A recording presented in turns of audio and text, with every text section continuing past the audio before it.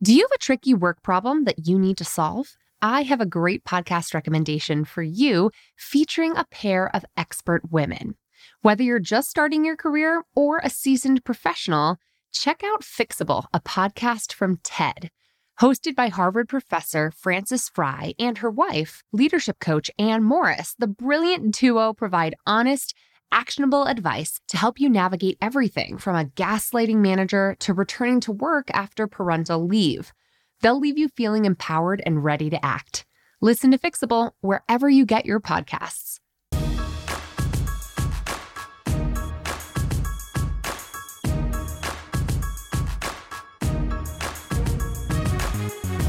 Hello and welcome to the Bossed Up Podcast, episode 373. I'm your host, Emily Aries, the founder and CEO of Bossed Up.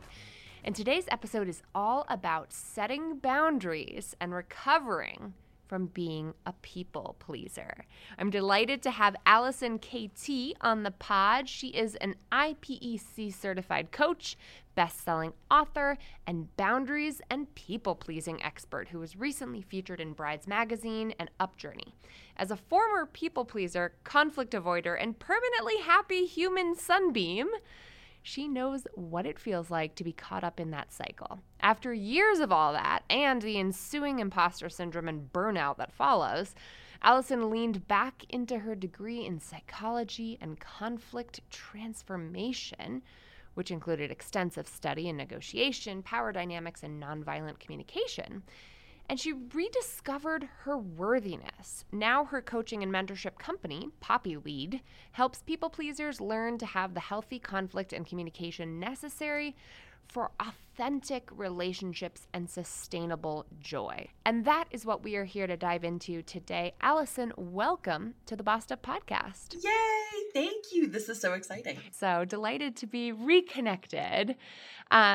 And today we're really diving into a topic I know is near and dear to your heart, setting better boundaries and curbing people pleasing. So help me understand, how did you first come to people pleasing as an area that you wanted to really focus on in your practice? For sure. So for me, I bet a lot of listeners will relate to this, I was like the prototypical good girl, like good student, good daughter, nice, friendly little kid. I learned to be nice and put others first.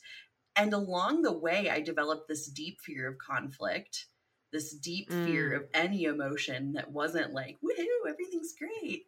And I noticed how deeply that impacted my life once I got into my mid-20s, especially trying to start a business or figure out what I wanted to do with my career. It was like I was so wrapped up in performing for everyone because I had done that my whole life, be the good musician in school, be the good student, be all of this stuff, that I really didn't know who I was.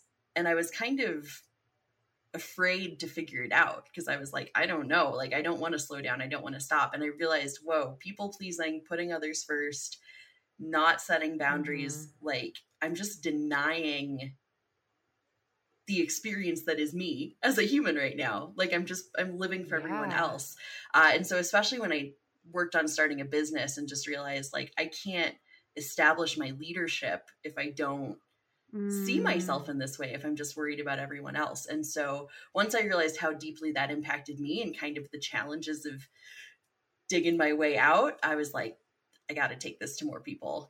What were some of those first indicators that you were seeing where people pleasing was curbing your potential? What are the indicators that it's becoming an issue? Totally. So I think one of the very first issues I had was actually in a relationship where I was just letting this person talk down to me. I was letting this person manipulate me. I was going along with everything they said and just really denying myself. And I remember just laying in bed and being like, this doesn't feel right. This doesn't feel like I'm not honoring myself. I'm not honoring who I am. And so I was like, I think I need to stand up for myself. And I did at that point. So it was. I have to just say that I can relate deeply to that. And my pattern of doing that kind of thing in my relationships, I have described it in the past as feeling like I would wrap my life around someone else's. You know, like relationships coming together with another looked like me just conforming to their preferences for life. And honestly, when I say that out loud now, it's like I can hardly recognize that version of myself because I feel very solid in who I am today. But I didn't know what I didn't know, you know, back in the day when I was doing that, when my default was, well, what do you want to do? How do you want to live? I can fit into that box with you. Totally. And I did that at work as well. I remember like one of my first jobs out of college, I walked in and my manager, like I had this great boss and she was really wonderful about asking, you know, what do you want to do? What are your goals here? How can we support you in all of this? And I had no idea how to answer. I was like, I don't know. I guess I want to like be a good worker. Yeah, you were like, tell me what you want me to be and I'll be it. Exactly. Yeah. That was who I was. And it was just like, I realized I didn't know how to answer because she was like, well, what do you want to do? Like, what are your goals here? And she was such a great boss and like such a great leader for me. But I didn't know how to answer those questions. And I was just like, well, yeah, what do you want? How do I fit into the team? How do I like be the best administrative assistant I can be? Like that's where I was. And then when I got to starting my own business, I noticed it was really prevalent, like on discovery calls, on calls with people where I was potentially inviting them to work together. I would just get so wrapped up thinking of rough experiences I had had, you know, really with sales in the past. And I was like, I don't want to do anything. So I just wouldn't stand in my power and couldn't communicate like the actual transformation I could help people achieve. I was just like wishy-washy. Well, I guess I could kind of do this. And like, oh, never mind. Like, you don't want this. And like, just really defeating myself before, like I talked them out of it before even inviting them to it. And I can see how people can fall into that kind of self-sabotage, even if they don't have their own business. It's like, you know, if you want to give me a promotion, that's fine. But like, whatever, man, I'm probably not ready for it anyway. That's cool. I'll happily stay here forever in this role. Thank you very much. Goodbye. You know, like that sort of talking yourself out of what you want or just not even being very in tune with what you want is so prevalent, especially for women. And I see that like it's hard for the people pleaser to be in tune with what they want because they've spent so much time tuning into like, what do my parents want? What do my teachers want? I was intrigued by that concept in your work that people pleasing kind of starts at a young age. So what's your theory or what are some of the theories behind how one becomes a people pleaser? Yeah, totally. And so this is where I think it's really important to draw that distinction between just being a nice person and being kind and like people pleasing and like when is it a challenge. And so the real piece I see, and this is a phrase that was put out by this psychiatrist who does a lot with communication studies. His name's Dr. David Burns, and he refers to something called emotophobia, which is like the fear of negative emotions.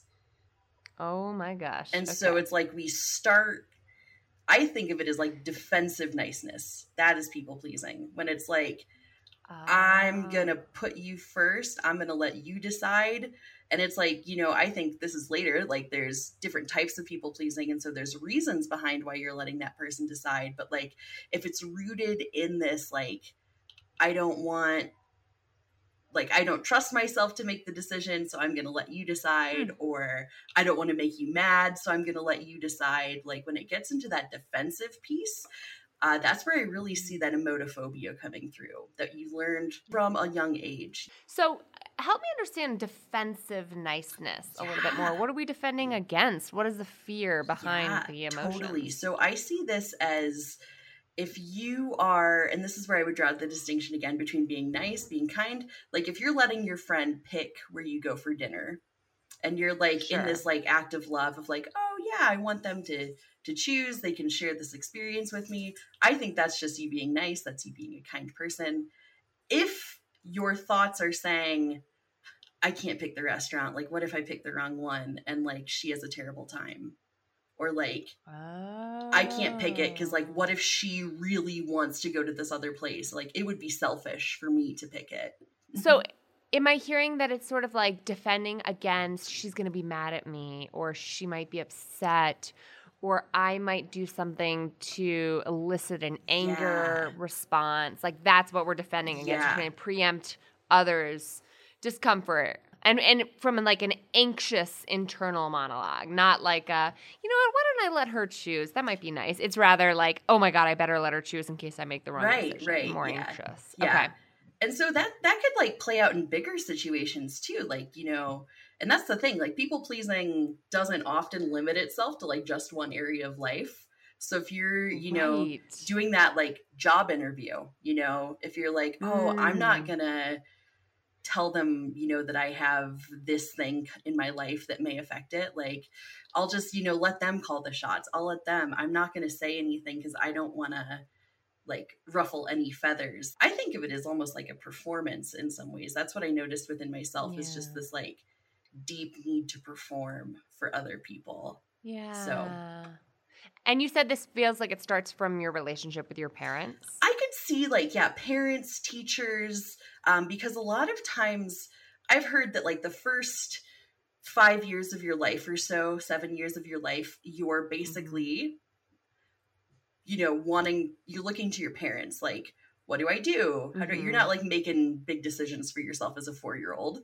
Like, right. You're kind of following, I hope not. following what your parents are inviting you to do, following what your teachers, what authority figures are inviting you to do. And then generally some kids go into their like teenage rebellion, or they're like, I'm going to like push boundaries.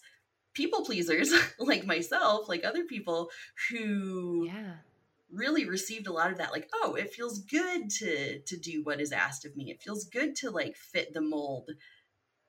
That behavior, like, I don't know, I didn't really have a teenage rebellion. I was like, nope, I still have to be a good girl. I have to like be nice. Like my rebellion was still with permission in so many ways. Like, I didn't fully see myself. So I do think it can start and stem from that, especially if you're, because like I really see it as like you're giving yourself messages. So it's sort of, if you're always performing for other people, if you're always keeping others happy, you're like reinforcing this self message that you're inferior in some ways. And so it can start there and then just like ripple out and get bigger. I feel like that can't possibly end well, right? Totally. Like I write in my book, the Bossed Up book, about the martyrdom mindset and how, especially as women, we're so conditioned to put others' needs before our own, but that martyrdom has its limit, and it usually ends with resentment, burnout, you know, sometimes an explosion, sometimes an implosion in terms of depression or anger, of like just being fed up with putting yourself last. So do you feel like people pleasers eventually get so resentful from not being cared for? I don't know, like, why bother changing on that front? You know what I mean? Because the repercussions have to be pretty significant. Yeah. And I feel like, you know, for some people too, it's like that slow burn where it's like, oh, I'll help out. And then they ask a little more of you. And then they ask a little more of you. And they ask a little more. And suddenly you're like, wait a second. And like, it feels really out of alignment. And I think that's what a lot of people eventually wake up to, is that like, I am always putting myself last. I've always served other people. I've always taken care of people. I sort of see it as like a wild woman within you, like emerges and is like, no, let me out. Like, I'm here. And you have this like awakening. But I feel like that scares a lot of people because they're not ready. They don't know how. And like boundaries, I think kind of boundaries are mostly about teaching other people how to treat you. And like, that can be really challenging if you have family members who have known you as this super helpful, always there, always ready to fix it, or like friends or people who always have known you one way, to like set a boundary and say like, hey, actually, you can't talk to me that way. Or like, you know, setting a boundary. It can be really a tricky situation, but I think that comes up for a lot of people where they're like, something has to change. I will no longer abide by being walked all over. But it can be really frightening to confront. Yeah, it's sort of like acknowledging the power you've had all along that you've been sort of has just been laying dormant within you, and then all of a sudden to kind of pick that power up and use it can feel really out of your comfort zone. I love that your program on this is called the Well-Boundaried Wild Woman. Yes. So how does one become a well-boundaried wild woman? Like, how do you begin to step into that power? So this is surprising and fun, but I actually think it's so much simpler than people realize. It is entirely rooted in worthiness and how you see yourself. Because, like I said, boundaries are about teaching other people how to treat you, but they're also about honoring how you will be treated. So if you are able to look at somebody and say, I'm not being respected in this situation, or I don't to stand up and say, I don't feel like you're hearing me. Can we discuss this further? Like, speaking up, even if it's uncomfortable, that's what I think the Well-Boundaried Wild Woman does. And I think it all starts in that worthiness piece of knowing how you deserve to be treated and honoring and like protecting that for yourself.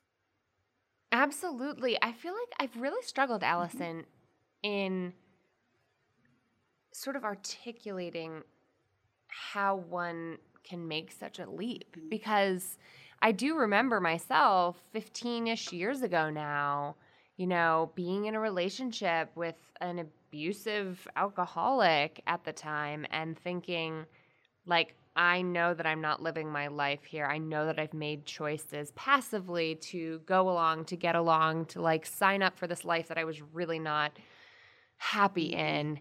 And then I had my own little internal revolution of self-worth and worthiness, you know, that I came to with the help of a therapist, you know, and with the help of some other interventions. But I began, like you mentioned, recognizing that my life was out of alignment with my values and began making changes to correct that. But it's really hard to shepherd someone else through that process. Like, I can hardly articulate how I woke up one day and decided I was worthy of living the life that I actually want, you know? Like, how do you even you work with people on this? Like, how do you recognize when someone's ready to wake up and feel that way about themselves? And how do you work on worthiness? It seems like such an internal like obscure thing to work on, you know? Totally. So I have this interesting gift I've noticed about myself. It gets into my like spirituality and all of that, but I feel like I can tell when someone's wild woman is like ready to get out. Like, I can feel that energy of like, she's like clawing at the cage. She's like just ready to burst forth. And oftentimes I hear that starting to come through people's language. You know, they talk about like, oh, I kind of want this. I kind of want this. And so I start to notice like, you got some fire within you. And the place that I start with people is self-talk and that self-image. Because if you're at this place where you're like, okay, I'm in this life that I don't enjoy. I don't want this. There's so much more for me. That can be, like I said before, that scary place to confront. And so I always encourage people, okay, go into your self-talk and see, are you being supportive of yourself? If you were in that situation and your internal dialogue was like, you're so dumb for getting here. I can't believe you got in this situation. How, like, we're never gonna, like, if you're talking that way, like, no way, that's not encouraging you. But if you're coming to yourself with compassion of like, oh my gosh, we feel so out of alignment, let's figure out like, what are those shifts we can start to make? And if it's like, okay, little things, I'm gonna start making decisions that make me feel worthy, that reinforce my worthiness. I'm gonna start speaking so compassionately to myself. And if people, you know, I say at this point, my self-talk is lavish. I praise myself in my head all the time. But for people, you know, if you're not there yet, like, you can step it to neutral. you don't have to, just don't Yeah. beat yourself up. Just, Yeah. approach yourself with compassion. And so that's where and if you're noticing like, ooh, I don't feel compassion for myself, like that's also places for you to note of like, okay, maybe there's some healing to do to bring myself into like, I remember doing that with money. I was like, I don't feel, I'm bad at money. I had this belief. And so I was like, okay, let's get better at money. Like now I have this awareness that money is the block. Cool. Let's go find, let's teach myself this. So, it gives you like, I remember when I was struggling with that, writing it down was really helpful for me because I would not be able to tell you what my self-talk was like verbally. Right. Like I would have to write it out to really be able to begin to articulate what the hell I was saying about myself. And so I've always been a big journaler and writer, and that was really helpful. And then talk therapy, like whether it's working with a coach, a therapist, a psychotherapist, like whatever floats your boat and hopefully your insurance can cover, right? Is like, I remember only when I created the time and space to focus on my inner narrative and really talk it out with someone could I even begin to articulate what was going on up there.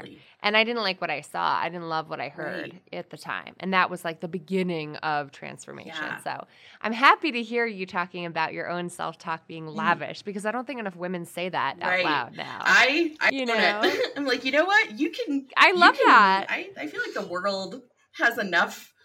There's enough negative coming in and around me. Like absolutely. I'm not going to add to it in my own head. And like, I love that. Yeah. It just, I feel like I set myself up for way more success if I'm like, we can do this. Yeah. Totally. And I remember, so I just had a baby about a year ago. And when I was pregnant, my self-talk went to new heights. I was like, look at what you are doing here. Look at your creative power here. You know what I mean? Like, and so many women, I think, really struggle with all the changes that your body goes through in pregnancy, which I totally respect and validate. But for me, I was like, man, I'm amazing right now. Like, are y'all seeing this? Real. Like, are you aware of what women have been doing to continue the history of the world? Like, you're welcome, world. Yeah. Where's my that's the level. Take that parade? You know what I mean? And so I just feel like there are moments in time when you can like really be your own champion. And for whatever reason, pregnancy felt that way for me. I love that. So wild. So okay, so we're working on people pleasing. Boundaries we know are the antidote, but boundaries feel like you're reconditioning others in terms of how you are willing to be treated. Once you work on that self-talk, how does one begin to improve the boundaries you're putting in place with those relationships with others? Totally. So my whole approach to boundaries is really rooted in a lot of my like psychology background, conflict transformation background. It's so weird. I was so conflict avoidant when I was in college, but I decided to study conflict transformation. And not a coincidence, at all. I was meant for it, I suppose. But I really learned a lot about nonviolent communication and about just communication in general. And what I found for communicating boundaries is really tuning into what you need and what your ideal outcome for the situation is. Because if you just, like, it's so much easier for someone to give you what you want if you ask for it clearly. So if you're going into a meeting and you're like, I want a better work experience. What's your manager supposed to do with that? But if you say I desire to have, a one-on-one with you every week, or I desire to have this workstation, I desire to have this kind of support. If you tell them what you desire, like what would make that great work experience, quote unquote, that you want, it's easier for them to meet you. Totally. And I always think of it as a hypothesis, right? Because like none of us are actually that good at predicting what's going to make us happy, what's going to make us sustainable, what's going to make us long-term satisfied. So take your best guess, man. Like, for sure. Like take a stab at it, because if you don't take your best guess at it, when you ask for a quote-unquote better work environment, your manager is going to take their best guess at delivering that for you. So you better, take some take some power in Yeah. creating your idea of what might work, and then treat it like an experiment. Totally. Because let's say you get what you want, then you'll have to check in with yourself, 2 months from now, 3 months from now, and say, am I in fact feeling Yeah. more sustainable, Yeah. more satisfied, more whatever it is For that you're looking for, right? So I mean, it's all about tuning into like what you need and asking for that. Mm-hmm. And so when it comes to Mhm. boundaries, I really think that's where you start, like tune in with what you desire. And if it's like, okay, I don't desire to talk to this person about money because they're deep in a scarcity mindset and they always drag me way down. Like, cool, set that Yeah. boundary and just honor that for yourself. And, you can set a formal boundary with them, or you can just hold it to yourself of like, I'm just going to avoid that topic of conversation. Like, it doesn't have to be this Yeah. really powerful thing. And that's another piece I want to add to boundaries is like, I think it's really helpful to have a couple levels of them that can Okay. be helpful. So if you're, say your friend or, someone is, what's a good example? Talking to you about this like new job that they just got. And you have been, I'm just driving you crazy. yeah, and you have been on the job hunt for like 7 months and you are like no longer available to hear them rant and rave about their amazing new job. And so you could go into this situation with just a very soft boundary and say like, hey, could we talk about something else? You don't even have to address like what it's bringing up in you. Like you can just say like, hey, could we talk about something else? Simple boundary. And if they're still going with it, you could just say like, hey, this topic makes me really uncomfortable right now. I would love to talk about something else. And you can like set a second level. And if they're still just bringing it to you, that's where I think like tuning into some of that nonviolent communication of adding a little context without over explaining and feeling like you need to convince them or like anything like that. But maybe saying like, I noticed that you have an amazing new job and I feel really uncomfortable and sad hearing that because I've been, really struggling to find something that lights me up. Could we could you find someone else to like share this with? Or like, could we avoid this topic for a little bit? So I think sometimes having levels, and if they still are like, nope, I'm going to tell you all about it. You can just be like, hey, okay, I'm not available for this. Bye. I gotta go. Yeah. I got so to go. Yeah. Those levels of just like, you don't have to go in with this super aggressive, like, I am not available for this topic. Like, whoa, okay, where's that coming from? But like just a gentle, like talking to your friend, like, hey, this really brings up a lot for me. And I don't know if I'm the best person to like talk with you about it right now. And that's honoring your need and what you need in that situation. So. And it's such a good reminder that often setting a boundary is not the beginning and the end. There's often, reinforcing a boundary, reestablishing a boundary, or reassessing if this boundary is necessary anymore. Totally. You know what I mean? So like, it's kind of an ongoing process of standing up for yourself that can be very taxing. Totally. You know what I mean? Like, how do you navigate the emotional component of like, oh, I'm exhausted. That was really anxiety inducing and scary. Does it get easier, Allison? Over time? I think it does in some ways because I think that worthiness muscle gets stronger when you're just like, I am worthy of doing what I need to feel safe, honored, heard, respected, all of that. And like, as you tune into that, it gets easier to set that boundary, or at least to see. And I think too, like really understanding that there's a difference between you and other people, like seeing like, okay, they are themselves, they will do what they do. Right.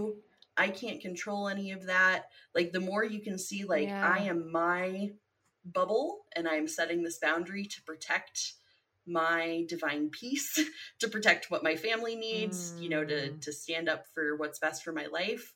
Like as you tune into that, it does get a little easier to say like, you know what, I understand why I'm setting this boundary. And like having that reason for yourself is so powerful. Like, I know why I'm setting this. I'm protecting myself. I'm honoring myself.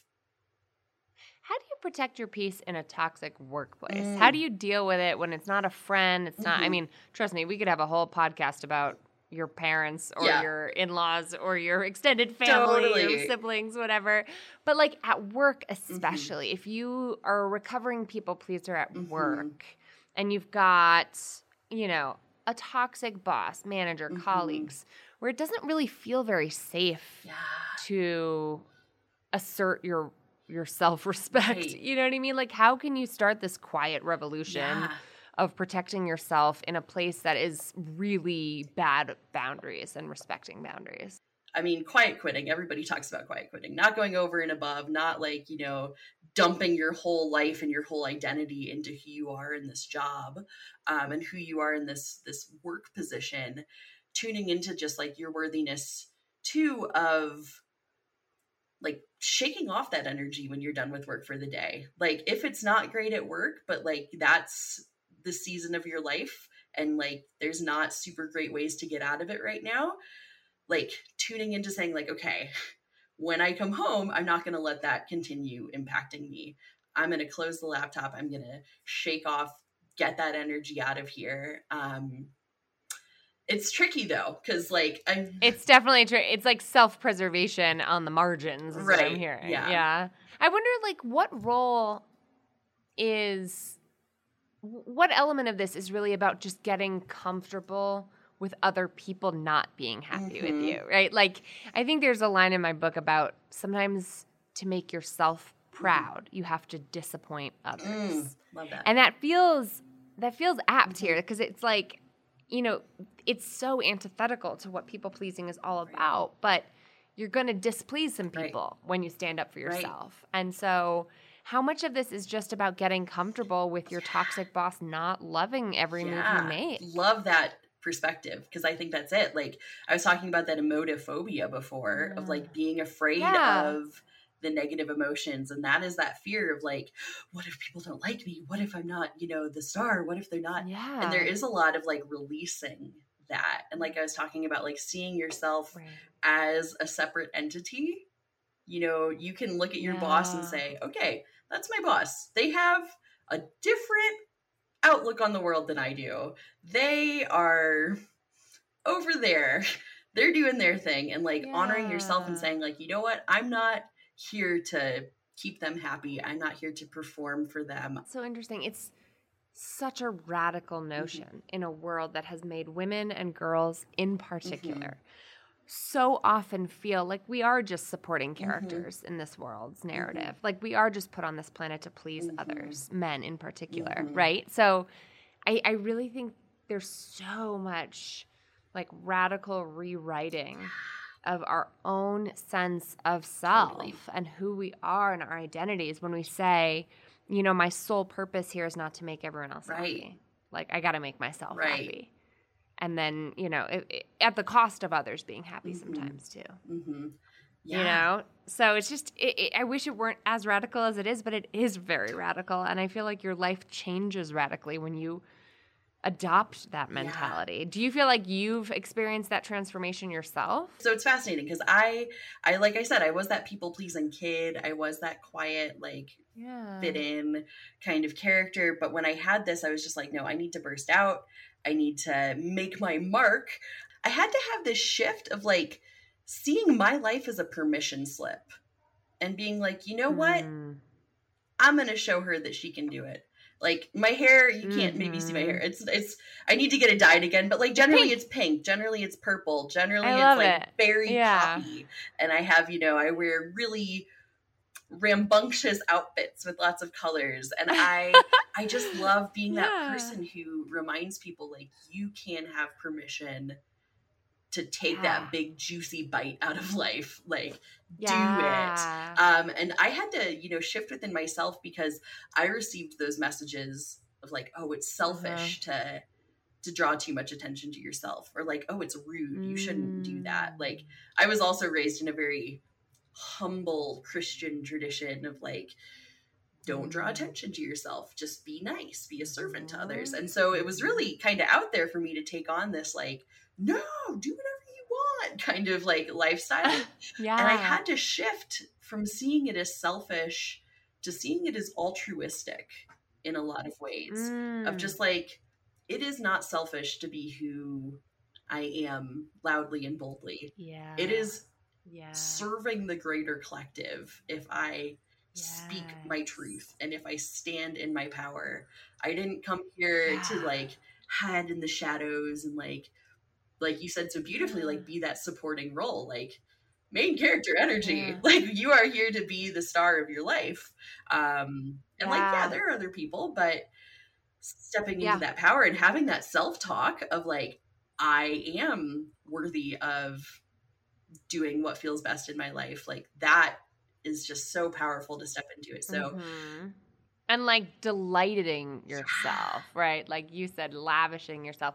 And I'm thinking just about the ramifications. Obviously, I could talk to you forever about this, and I do have to let you go in a minute. But I am thinking about the ramifications of queer folks, of folks of color, of folks who are historically really marginalized in a world that doesn't just tell them they're on the sidelines, but has very much sidelined actively.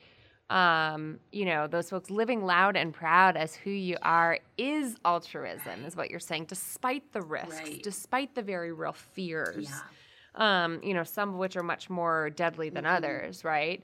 But the real risks involved in that, I hear you saying, is so worth it because you get to like this other side of people. Yeah, and I will say, like, there is always, that piece of self or like of safety too, because I realize, I'm a queer white woman, but like I don't have I'm not like part of certain marginalized communities that have a different experience, and so definitely like do what feels safe to you in all situations, but like having a place where you can be your loudest, proudest, brightest version.